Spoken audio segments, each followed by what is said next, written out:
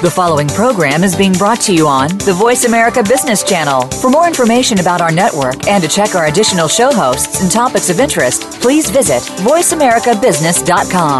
The Voice America Talk Radio Network is the worldwide leader in live Internet talk radio. Visit voiceamerica.com. The views and ideas expressed on the following program are strictly those of the host or guests and do not necessarily reflect the views and ideas held by the Voice America Talk Radio Network, its staff, and management.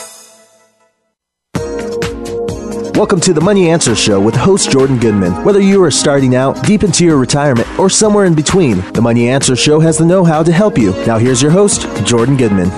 Well, welcome to the Money Answer Show. This is Jordan Goodman, your host. My guest for the first half hour is David McAdams. He's the president of the McAdams Tax Advisory Group. Welcome to the show, David. Thanks for having me, Jordan. I'm excited to be here. Let's just start with your background a little bit and your training and how you got to forming your own company. Oh, sure. Well, actually, I graduated from college back in 1992. I had an accounting degree, and I passed the CPA exam. I was very blessed to get all four parts of that knocked out in the first time. And, a lot of people ask me, about that process, and I often tell them, well, I had to study so hard for it, I never wanted to study for it again, so I thought I would just go ahead and try to get it done in one shot. So after that, I went to work for a public accounting firm here in Memphis, Tennessee for a few years, and when I was 25, I was blessed enough to have an opportunity to start on my own, so I became self-employed almost 20 years ago, getting into the financial advisory business, financial planning. And today we have a thriving firm here in Memphis. We've got several advisors on staff, a very large support staff. And we have a main focus. A lot of our clients happen to be retired. I would say I'd have to speculate that at least 90% of our clients are either currently retired or they're probably in the process of considering retiring in the next 3 to 5 years. So a lot of our clients are going through unique things that someone who's 65 or 75 has to deal with a lot of things that someone who's 25 or 30 probably isn't worrying about at that point in their life, or their goals tend to be very different, obviously. What are some of the big concerns of the retired people and pre-retired people you're dealing with? You'd be surprised at how many people come in our office and they're at a later stage in life, but they may not even have a will yet. I've had attorneys walk into my office that were 80 years old that spent their entire lives taking care of everyone else's affairs and haven't bothered to get their own will in place. Or very, very common to see people that don't have any action plan if they become incapacitated. What would happen to them if they could no longer sign their own documents or make their decisions? So they might not have a financial power of attorney. They may not have designated any choices for healthcare decisions. Their loved ones might be in the unfortunate position of guessing at what their wishes are. A lot of times we've seen cases where family members don't agree and someone has to make a tough choice, so they're kind of wondering 5 or 10 years later if they really did the right thing or not. So you need powers of attorney in a case like that, is what you need? You need financial and healthcare power of attorneys. Advanced medical directives are always a good idea. Some people have another document called a living will. But you'd be surprised at how many people haven't addressed that, or you'd be shocked at how often they have addressed it, but the language is not current, or they might be missing some important phrases or languaging for their particular needs at that point in their life. Yes. And then I would assume another of the big issues would be earning nothing on CDs and money market funds and wanting to preserve their capital and not liking the volatility of the stock and bond market. What do you recommend for people who have a certain amount of capital, need to live off of it, but don't want to take the risk of stocks and bonds? Well, yeah, so first just to comment a little bit more on the issue at hand. I mean, many people are retiring, and they're one of their primary concerns tends to be, hey, how do I get from here to the grave and not outlive my money? How do I make my income last as long as my life might last? And unfortunately, some people have not thought about that much prior to retirement. Others have given it a lot of thought and been very diligent in saving. So we see things across the board there. But one of the things that our company actually does have a focus on is we tend to consider a very holistic approach. We don't believe in having too much money in the stock market. We don't believe being overweighted in bank CDs and things that don't pay enough income. So a lot of our clients do tend to use a lot of categories, and there are categories that if you look at them, some categories break down into more of an inflation hedge, like stock-based categories, mutual funds, things like that, for longevity risk. But there are a whole universe of interest income and dividend-paying categories outside the world of the traditional stock categories or mutual fund-based categories that are designed to have people have a monthly check coming in or a quarterly check of some sort. So what would be some of those categories that you recommend? Some of those categories might be everything from preferred stocks with a higher dividend, maybe a real estate investment trust, MLPs, master limited partnerships, BDCs, business development corporations, fixed rate, fixed annuities. Bank CDs obviously aren't paying too much right now, so we don't tend to use that for income. That would be more of a preservation of principal goal, for safety And there are a lot of people, if you ask seniors about safety, many retirees will tell you, hey, I want something conservative. I don't want to lose my money. So you will see them tend to weight more of their assets into more conservative categories during the retirement phase. But again, that varies so much from person to person. It really just depends on their risk profile and their specific goals.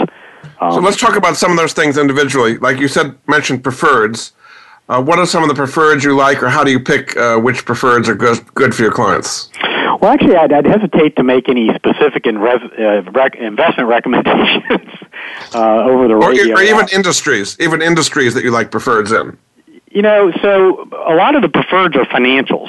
And one of the things that we would look for in a preferred stock is it a cumulative preferred or is it non-cumulative? So a cumulative preferred stock would be a company that's paying a dividend. Let's say they've got for example, a 6% dividend that they pay quarterly, but maybe the board elected to not pay the dividend for a quarter or possibly a year or possibly 3 years. In a cumulative preferred stock, before they can pay the common stockholders another dividend, they have to pay out all of the previous preferred stock dividends to the investors before they can turn those common stock dividends on. So let's say they haven't paid dividends for 3 years. They would have to pay the investors 18% in dividends before they could start paying the common shareholders. Whereas in a non-cumulative stock, they could just turn the dividends back on and start paying the common stockholders as well. So are there a lot of those out there, cumulative preferreds? Are there a good number of them to choose from? Absolutely. There's a very large universe of preferred stocks on the cumulative and non-cumulative side.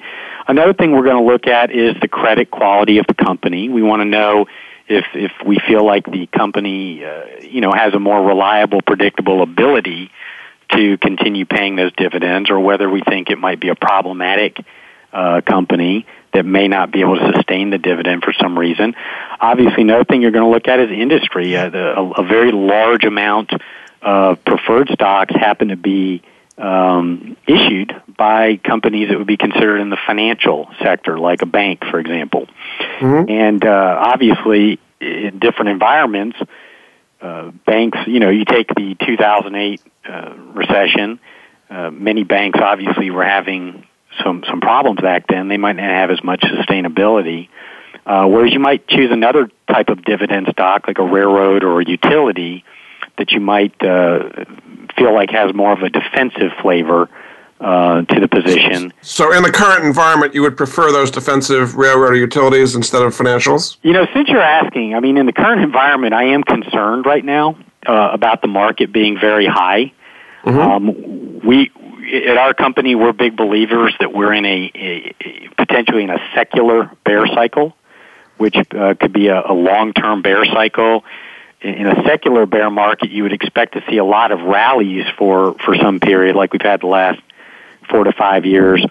But then those rallies tend to peter out, and you see another potential downturn like we saw in 2000 So the sectors you're talking about, the cumulative preferreds, the REITs, the MLPs, those would hold up relatively well in a cyclical downturn? So some would hold up better than others. I'll give you an example of a strategic or a defensive stock. Might be considered one that provides consumables, like a grocery store, for example, might be a little bit more defensive. Or I recall that in the 2008 crash, a lot of stocks tanked, but certain stocks like AutoZone, I guess people did not want to go to the mechanic to have their car fixed. They said, I'll just go up here and get some parts and fix my own car. So certain stocks do tend to have more of a defensive flavor and have a better chance of holding up in a recession or not having quite as much volatility or downside pressure in a sell-off. But of course, if the entire market's tanking, all bets are off. Any stock can get beat up by getting sold off as part of a larger mutual fund portfolio So give me a sense of where we are today in the cycle. I mean, we've had a major rise in the market for a long time. Are we about to have a major downturn or just a correction? Kind of where do we stand at the cycle? I'm very concerned about a downturn. A correction would be something that might happen in the short term, but then recover. It could recover in 3 months. It might be in a year, but it might be more of a blip on the radar to a long-term investor. Whereas a bigger decline, like the 2000 scenario, the S&P dropped approximately 50% over a 3-year period, and it was roughly 7.5 years until it fully recovered. And then by October of 2007, we hit a new all-time high in the S&P, just a shade above the 2000 high. And then the market started trending down, and from peak to trough, it actually dropped roughly 60% by early 2009. And then that took approximately 5.5 years to recover. Now, if you're 25 years old and you're putting a couple $100 back in your 401k plan every few weeks or every month, and you're dollar cost averaging and you're buying shares cheap when the market crashes, that may not be a problematic cycle if you've got a 30 to 40 year time horizon in front of you. But take someone who's 70 years old that has a specific amount that they say, okay, my mom lived until she was 87, or my dad lived until he was 95, and they might be concerned about longevity. They might be concerned about inflation risk. They might have major concerns in both these areas. And once you get into the income phase, the distribution phase of your portfolio, and you're actually taking money out every month or every year, if you have a large downturn in your portfolio while you're taking distributions, then that could potentially be catastrophic for a retiree. There's something called sequence of returns and sequence of distributions. So what you take out, when you take it out, and how you take it out absolutely matters.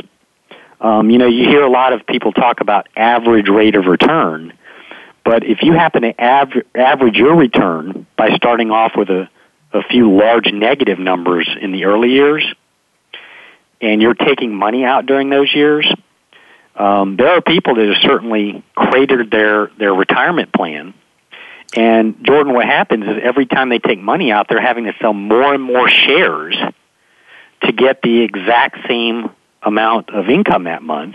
They run out of money before they run out of life, is what you're saying. They could run out of money. I mean, there's a concept in financial planning called Monte Carlo simulations, and it takes, a statistical analysis of, thousands of data points over time and says, hey, what if you retired in April of 1962, or what if you retired in February of 1993, and you were taking out 4% per year or 5% per year, and what if you were in a 60-40 stock bond portfolio? What would your result have looked like based on those historical scenarios? And it's designed to kind of give a statistical guess at whether or not your portfolio might have a chance of sustaining those withdrawals over a 20, 25, 30-year withdrawal period. Yeah. All right, we have to take a break. We have to take a break. This is all interesting stuff. My guest this half hour, is David McAdams. He's the president of the McAdams Tax Advisory Group based in Memphis. His website is McAdams McAdamsTaxAdvisory.com. We'll be back after this.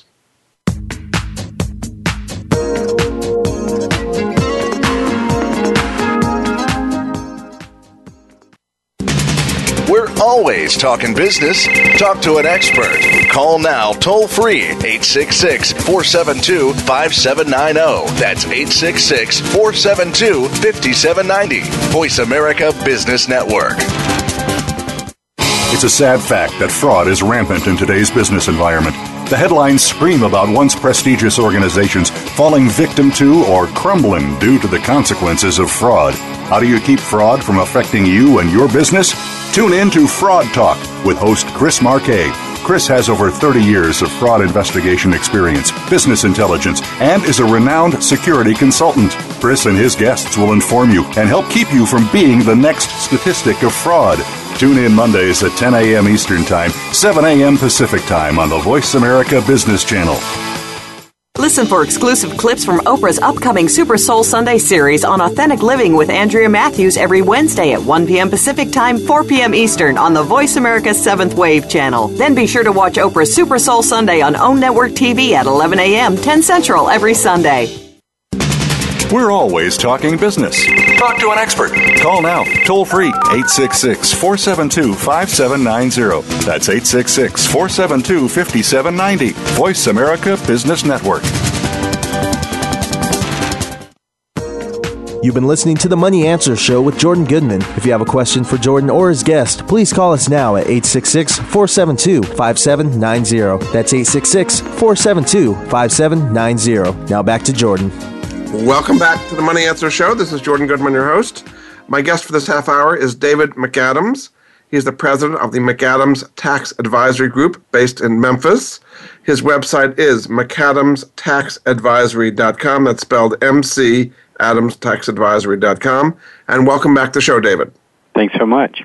One of the things we want to talk about is the rollover from 401ks into IRAs. A lot of people have built up a lot of money in their 401ks or 403bs over the many years, and now they're coming to the age where they're leaving the company, retiring. What are some tips you would like to give people about rolling over that money into either a traditional IRA or a Roth IRA? Well, sure. Well, the first decision they have to make is if it makes sense for their situation to actually do a rollover. But there are some advantages and disadvantages. One of the concerns that people are facing in their 401ks right now is if they're aging and if they're closer to a retirement goal. You know, we talked about earlier about having a goal not to outlive their money. That's a pretty common goal that people have when they retire.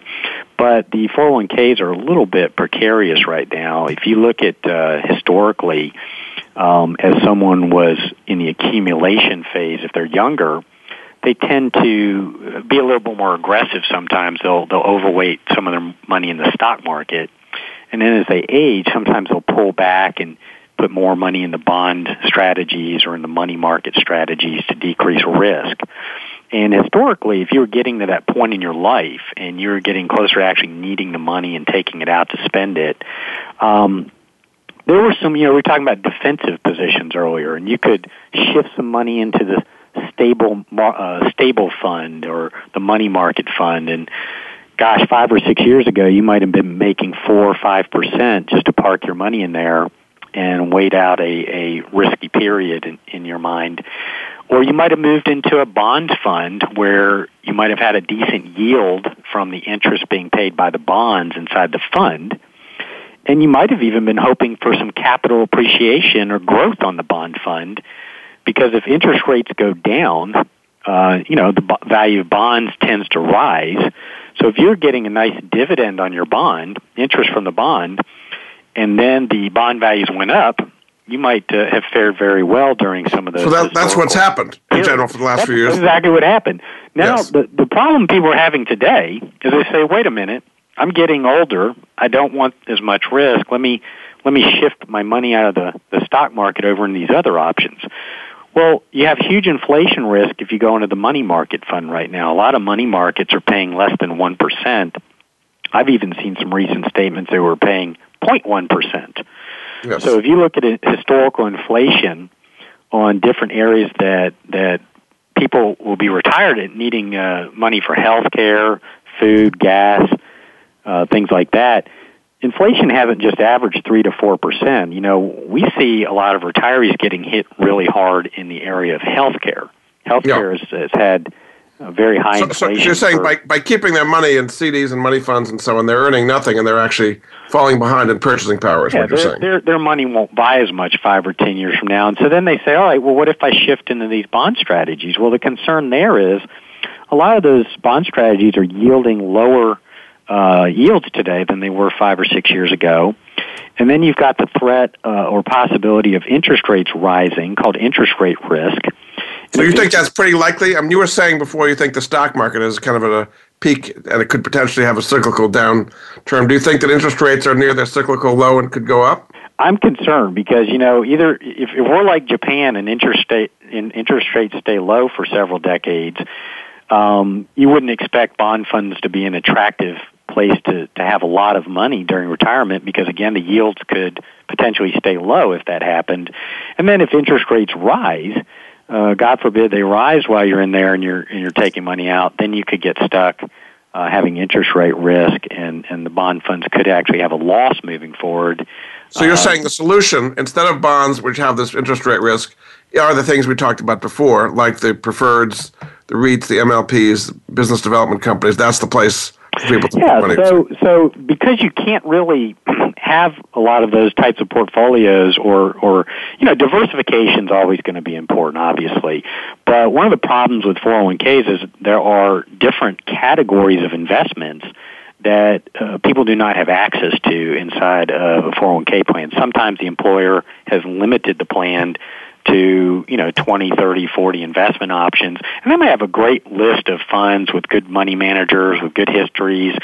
But sometimes the money managers get stuck, unfortunately. I mean, if you're a bond fund manager in a low yield environment like we are in now, you know, you only have a certain number of things that you can do strategically to try to enhance that fund.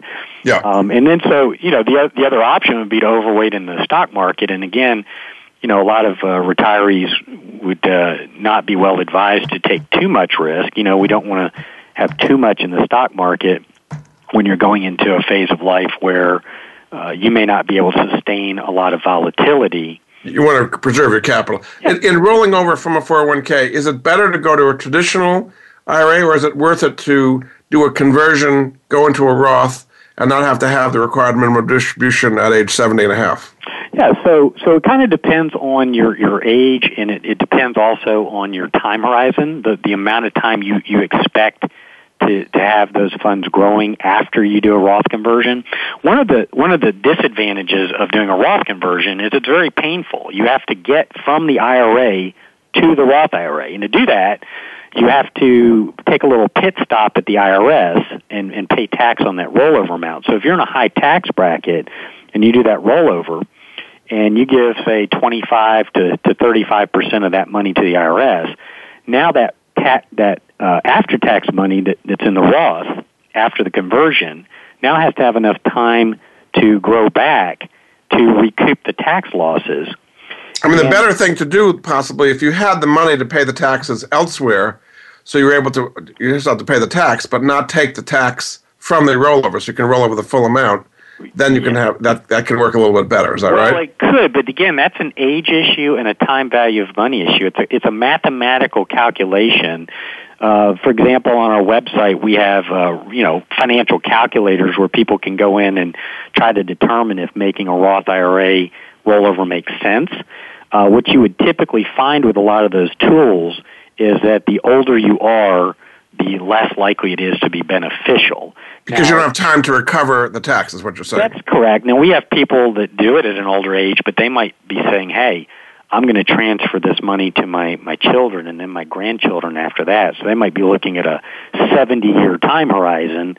Yeah. But if they say, no, that's not, wealth transfer is not a goal of mine, and they're just going to take the tax hit during their lifetime, it may not make any financial sense for them to do. Yeah.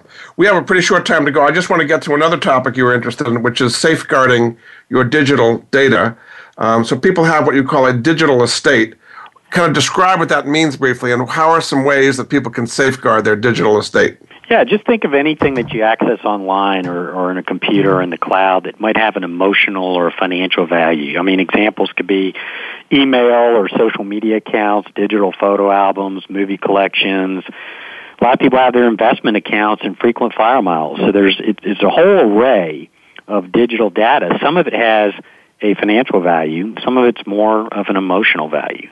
McAfee did a study that infers that the average person probably has about $35,000 in digital assets, everything from iTunes library to different sensitive personal records. But again, beyond that, the monetary is the emotional value. So how do you protect yourself against being invaded, I guess, for your digital estate? Yeah, so there's a couple of best practices. First, you want to make a list. You want to make a list of all those accounts. The second thing is you want to document your passwords and all those answers to those secret questions they ask. We recommend keeping the list and the passwords separate from your will and your legal documents. And some people are actually creating what they call it's being termed a digital will, where now they're creating a legal document that says, at my death, here's who has access to this information, and here's what I want that person to do with this information. You might want the person to obtain and have ownership of, say, a digital photo album, and you might want them to delete your Google email account. So each website has their own terms of service that you would want to familiarize yourself with, and then again, you want to keep those store those pieces of information in a safe place. And also, it's important to know the law where you live in. There are different states now coming up with their own digital laws, and they don't always match what your thoughts and goals might be.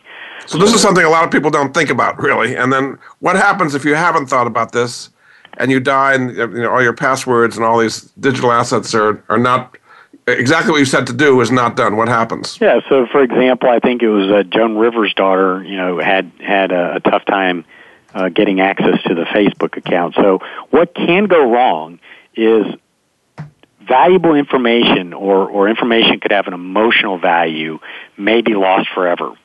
In a worst-case scenario, your loved one may not ever be able to gain access to it. Some email companies, for example, say in a death event, nobody owns this. If the account stays inactive for a certain period of time, we just delete the account and it's gone forever. So in a worst-case scenario, you can lose a lot of that critical data. So you'd want access to those emails, is what you're saying. This is like a whole history. Instead of letters the old day, this would be your whole history in these emails. I had one person tell me recently that, when their father passed away, all of a sudden, everything became important. All of the emotional, sentimental stuff became important, including his photo albums and digital stuff. So it's a changing world we live in, and this wasn't a big issue, obviously, 20 years ago, but people either are going to make the adjustment or their loved ones are going to inherit a mess when it comes to their digital estate. Very good. Well, thanks so much. My guest this half hour has been David McAdams. He's the president of the McAdams Tax Advisory Group based in Memphis. His website is mcadamstaxadvisory.com. And thanks so much for being a guest on the Money Answer Show, David. I've enjoyed it. Thanks so much for having me, Jordan. Thanks very much, and we'll be back with another guest after this break.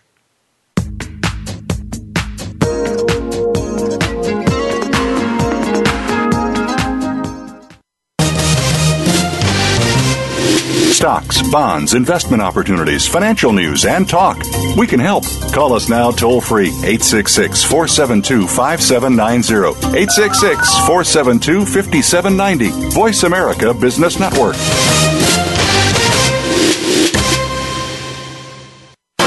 Do you want to know what's really going on these days? Well, Capital Thinking takes you inside the worlds of policy, politics, law, and business. What happens in Washington, on Wall Street, and in our nation's legal system impacts your business every day. We're taking you on a behind-the-scenes tour of all of it. Each week, we bring you unfiltered conversation with a variety of influential policymakers, lawyers, and business leaders. I'm Kevin O'Neill, and I'm your host as Capital Thinking tours the halls of power. Join me for Capital Thinking on the Voice America Business Network each Thursday at noon Eastern and 9 a.m. Pacific Time. Listen for exclusive clips from Oprah's upcoming Super Soul Sunday series on Authentic Living with Andrea Matthews every Wednesday at 1 p.m. Pacific Time, 4 p.m. Eastern on the Voice America 7th Wave channel. Then be sure to watch Oprah's Super Soul Sunday on OWN Network TV at 11 a.m., 10 Central every Sunday. Have you had a chance to check out Voice America's online magazine and blog, Press Pass? If you love our hosts and shows, check out articles that give an even deeper perspective. Plus topics about health and fitness, movie reviews, philosophy, business tips and tactics, spirituality, positive thought, current events, and even more about your favorite host. It's just a click away at vapresspass.com. That's vapresspass.com.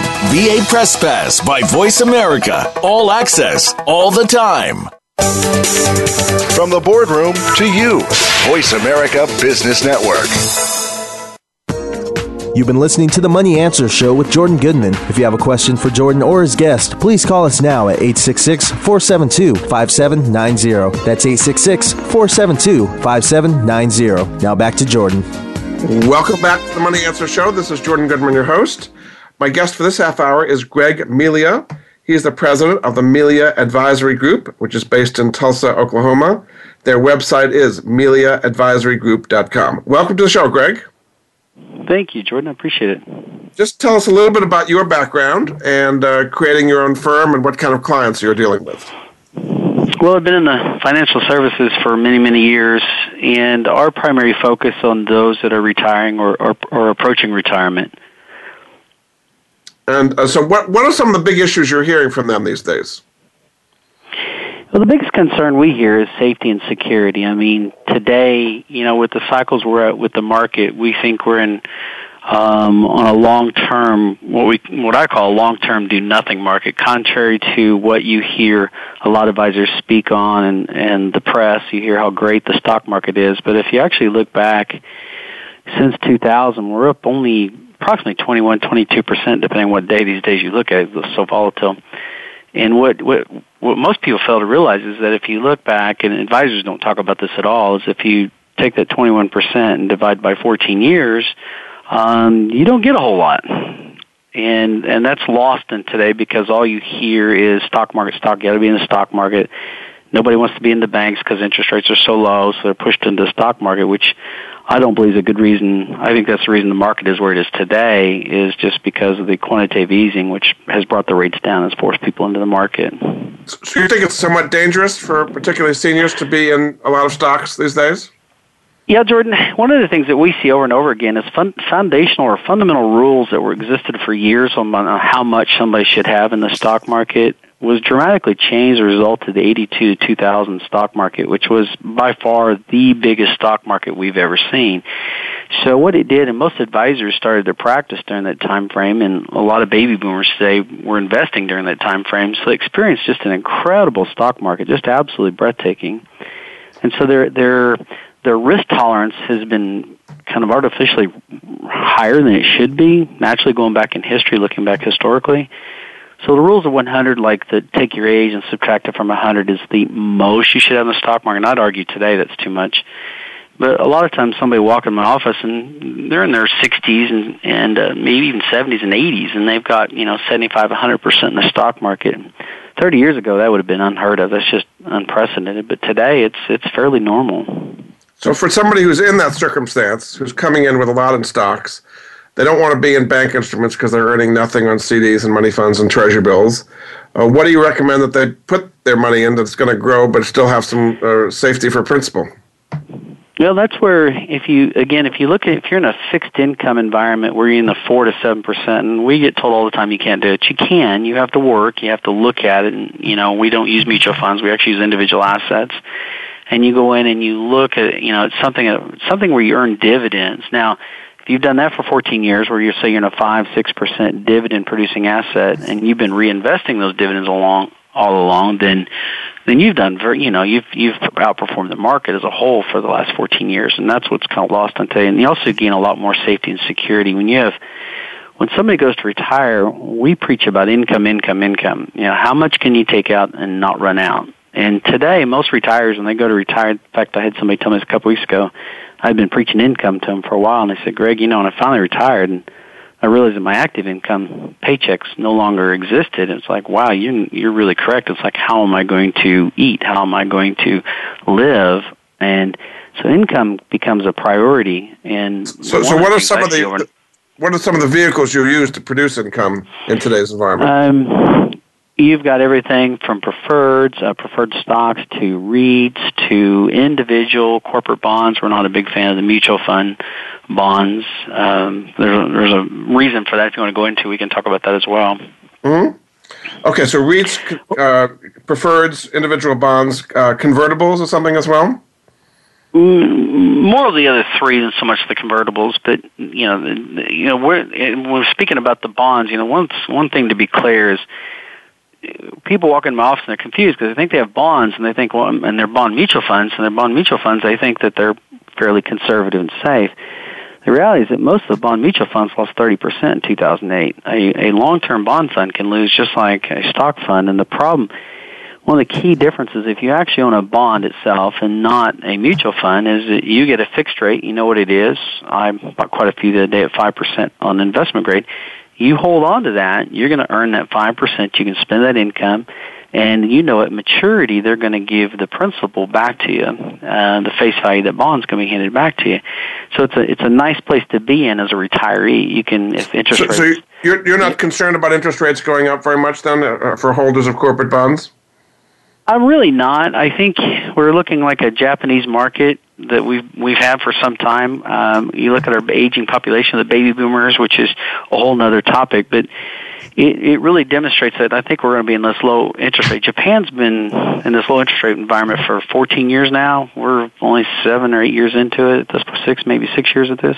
So you think the rates are going to stay relatively low, so corporate bonds would be a pretty safe place. And let's talk about preferreds a little bit. What are some of the industries that you would like preferreds in these days? Let me come back one more thing on the bonds. The key is there, if you have a maturity date, even if rates come up and you're living on the income, yes, you'll see the value of the bond go down, but you'll still be able to spend the income, and at maturity, you'll get those original principal dollars paid back to you, so you can reinvest at the higher rates at that point. Yeah. And that's an important key. Whereas you're saying with a bond fund, that might not happen because it never matures. There's no maturity date. You're locked in. I mean, the rates are variable, and there's no date that you're going to get your dollars handed back to you. And that's why if I'm worried about rates, I definitely wouldn't be in a long-term bond fund. All right, so let's talk about preferreds again as another. It's kind of like a bond surrogate. What are some of the industries you like preferreds in these days? Favor the insurance companies a lot. The insurance companies are a good one. You've got some of the banking is okay. There's a few in the utilities. The energy, of course, right now is getting hit, but there's still some good plays out there. Actually, the yields on them are fairly spectacular right now. But you have to be able to stomach a little volatility until the oil prices kind of find their ground. But those in those environment, and on the things with the REITs, we stay away from retail. I still think retail is going to be weak for a while. So we like things like senior housing. Senior housing is going to be something, the baby boomers, they can't build enough of that, right now to make demand. So that's a popular one. Health is another good one for either one of those two, whether the corporates or REITs or the preferreds. A mixture of all those. We like to keep it fairly well diversified. Very good. Okay, we're going to take a break, and I'm going to come right back. So, no, actually, we're not going to go to break quite yet. I want to talk to some other areas here. One area you say is a big interest to seniors is student loans. Now, apparently, grandparents are taking on student loans for their grandchildren. Is that happening more and more? And why is something like that happening? What's the risk to that? It's happening, but believe it or not, it's a fair number it was for themselves. When the 2009 crisis, when the market dropped by 60%, there were a lot of people lost their jobs and weren't ready to retire, were not able to retire at that point, so they actually took on an education, went back to school and did some student loans to do that. And, actually are now on the hook for that debt, which has created a problem because that's debt that can never be, you can't file bankruptcy on it. It's, in fact, some of them are even losing their Social Security is being garnished to pay some of that debt back. So it's really created a problem that we've not seen a whole lot before of. So what happens if you have a senior who comes in with some student loan debt he took on pretty recently for their own education? What do you advise them to do? Well, they can get it paid for. Obviously, get it paid off. Hopefully, they were able to land the job. The problem is, the job situation. One of the issues we face in the economy right now is that I know that the government likes to tout that our unemployment's lower, but if you look at our workforce participation, it's actually a 36-year low right now. Those 8 to 9 million jobs we lost in 2009, we've not gotten many of those back. Most of the jobs being created here are service jobs. Yeah. So you've got a real issue out there for workers trying to find good jobs to pay back those debts. So it's creating you're right before retirement. Also, the issue is people don't like to hire. It's sad to say that retirees have a tough time. I hear it all the time, wanting to go back to work because nobody wants to hire somebody that's getting ready to retire in a few years. And so it creates a whole lot of issues for them. So you would not recommend somebody in that circumstance who's kind of late 50s, early 60s. Student loan? Yeah, I would be very hesitant to recommend anything like that nature. Yes. I've been hearing they're helping out their grandchildren as well. So not only their own student loans, but they're helping out because the parents are maxed out. That. I mean, some of them are doing, you've got more grandchildren and children living with mom and dad, and it goes back to the Depression era. Yeah. We've got a lot of children living back at home right now today. Indeed. Can't find jobs. Now, the baby boomers are now kind of hitting retirement. They're retiring every day more and more. How is that affecting the economy, either positively or negative? I mean, baby boomers have been the kind of driving factor in our economy for many decades. How is it affecting things now? That's a great question, Jordan. We got 11,000 hitting Social Security a day. And, the problem is the baby boomers for years and years, and this is why we can look at Japan, their baby boomers about 10 years ahead of us. They're the ones that have been the driving, 2/3 of our economy comes from spending. Well, as a generation prepares for retirement, they don't spend more, they spend less. They're typically trying to get the house paid for, getting the cars paid for. They're trying to get everything paid down so they can retire and live on a limited income. And that's just, you have a whole generation that was really just the engine spending. And in 2007, a lot of people argue they hit their peak at that point. And when they hit their peak, they quit spending. So what you've got is now you're depending on the next generation moving forward to be that spending engine. And frankly, we've got more in government assistance today in the history of this country. So that's why staying away from retail, for example, because you're seeing that incomes are going down, not up. And so that creates a problem for spending in the economy. You can lower the rates all you want, but people aren't going to borrow money. They're not going to borrow money just for the fact of borrow money. And that's what they hope by lowering rates, is that'll induce people to borrow money. So is that a negative?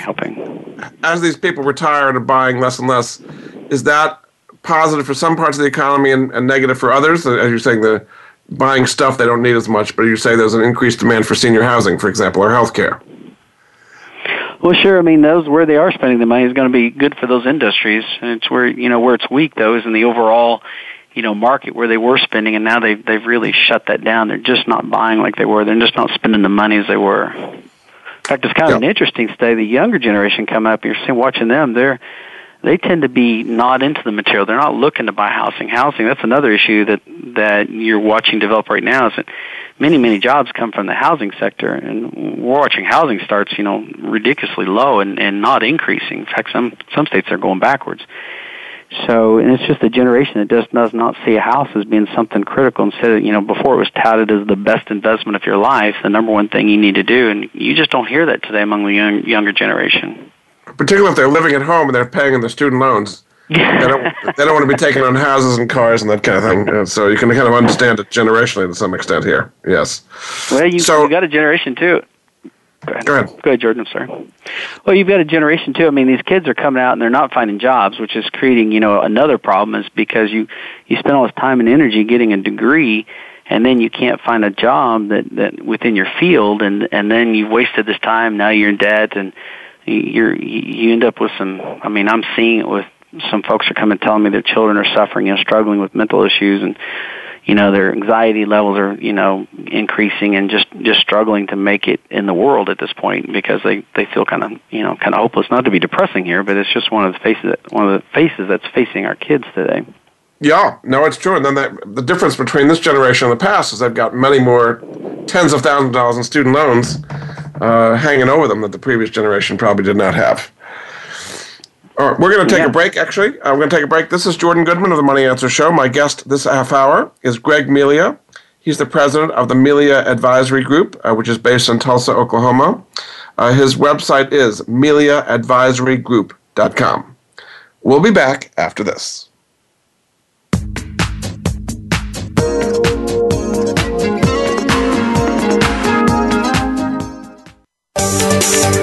From the boardroom to you, Voice America Business Network. Have you become a member yet? Sign up now to become a member of Voice America. It's always free and easy. Plus, you get to take advantage of some great member benefits. Get unlimited access to millions of hours of on-demand content across all of our channels. Keep track of your favorite episodes, shows, and hosts in your own customizable library. Find out what shows you might be interested in based on your favorites. Plus, you get insider access with our newsletter. Membership gives you more. Sign up at voiceamerica.com and click Register at the top right. We hear it and read about it every day in the news. America is heading over a fiscal cliff. Home prices are still receding and unemployment growing. How can you preserve and increase your wealth in this kind of economy? Tune in to Turning Hard Times into Good Times with host Jay Taylor. Jay will explain the decline of our monetary system and the economy and will give you winning investment ideas and the tools to protect and increase your wealth. Turning Hard Times into Good Times with Jay Taylor can be heard Tuesdays at 3 p.m. Eastern Time, 12 noon Pacific Time on the Voice America Business Channel. What does conscious leadership mean to you? It unites organizations instead of dividing them. By exploring commonly based business challenges, it guarantees an increase in your bottom line. Tune in to Minding Our Business, Creating a Spiritual Economy with your host, Nadine Rogers. Each week, we'll hear from business leaders and learn from their strategies. We'll talk about personal and organizational best practices that you can learn from, and we'll hear from you. Minding Our Business airs live Mondays at 11 a.m. Pacific Time, 2 p.m. Eastern Time on Voice America Business.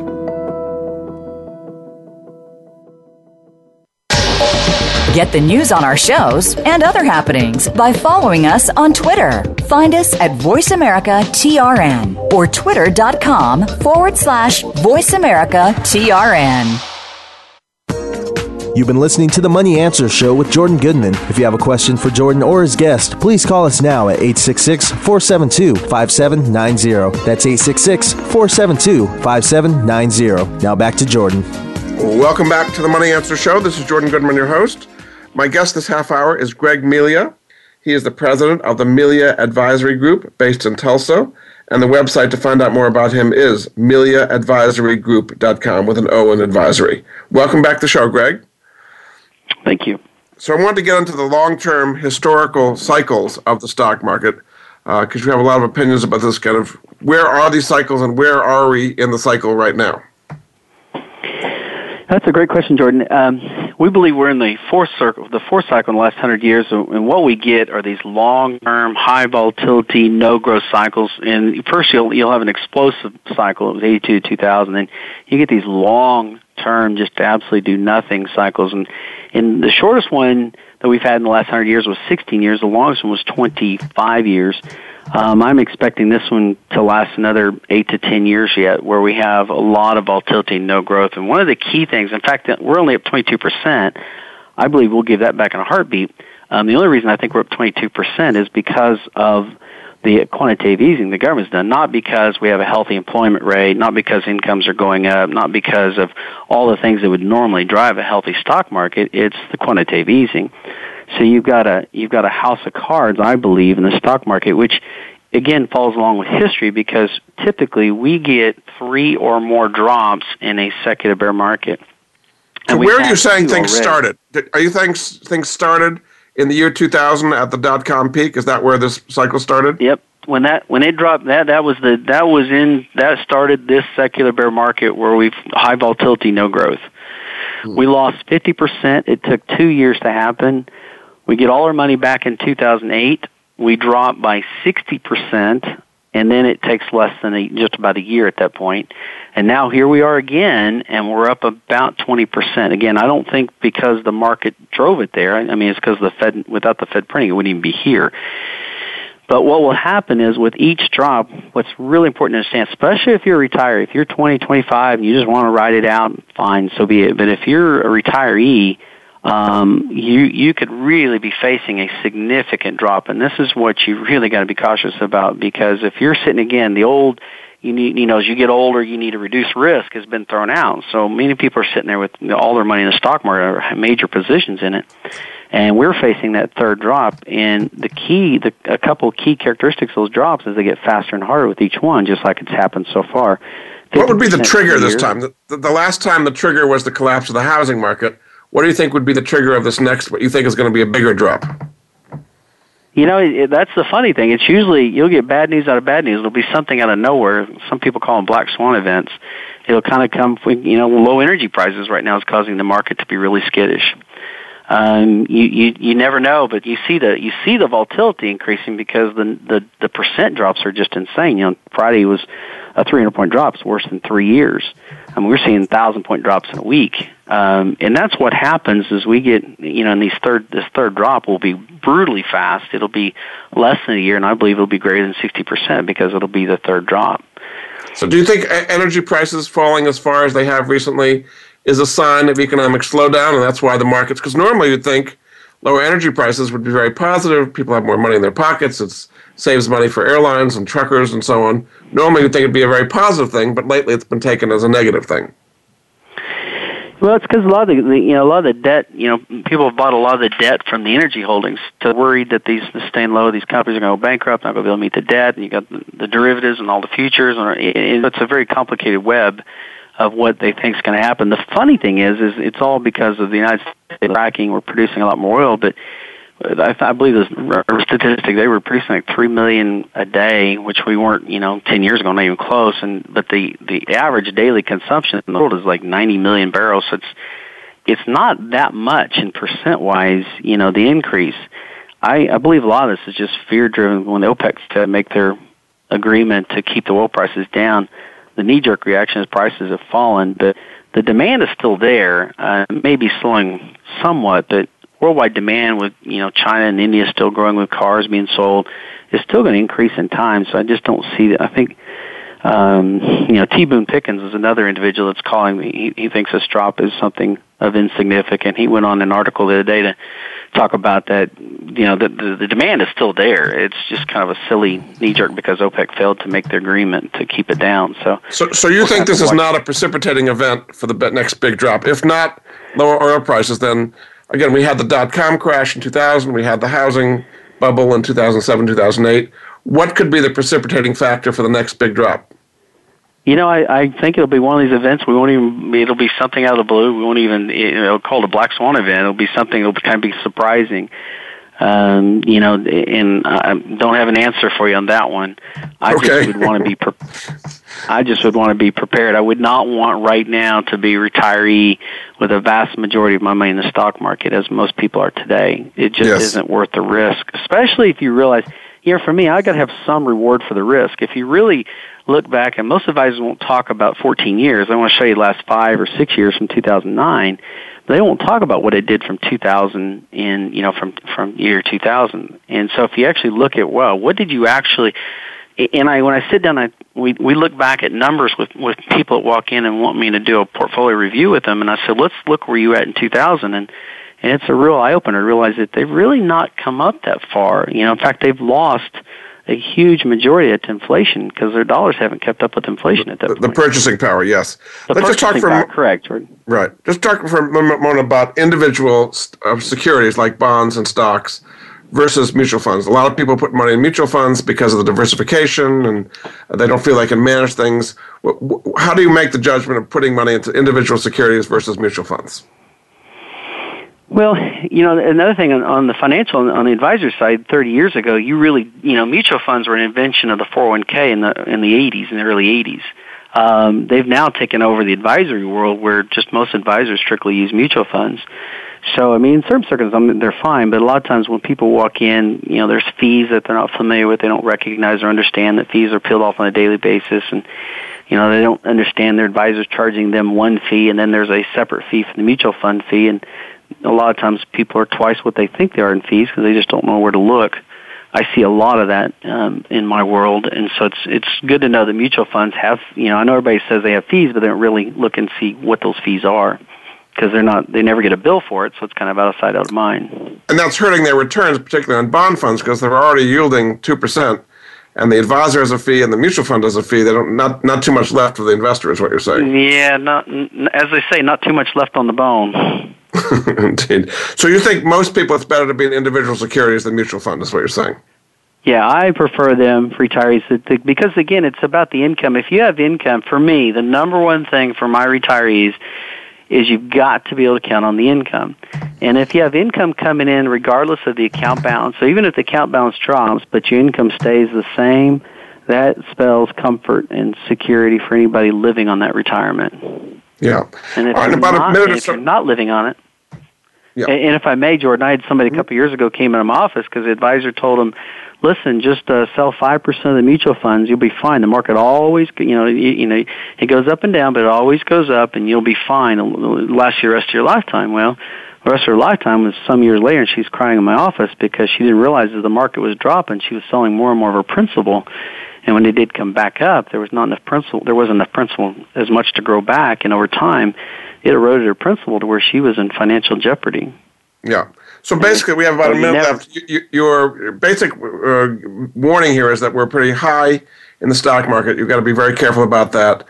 Do individual securities over mutual funds, and getting an advisor like you is probably a good idea, right?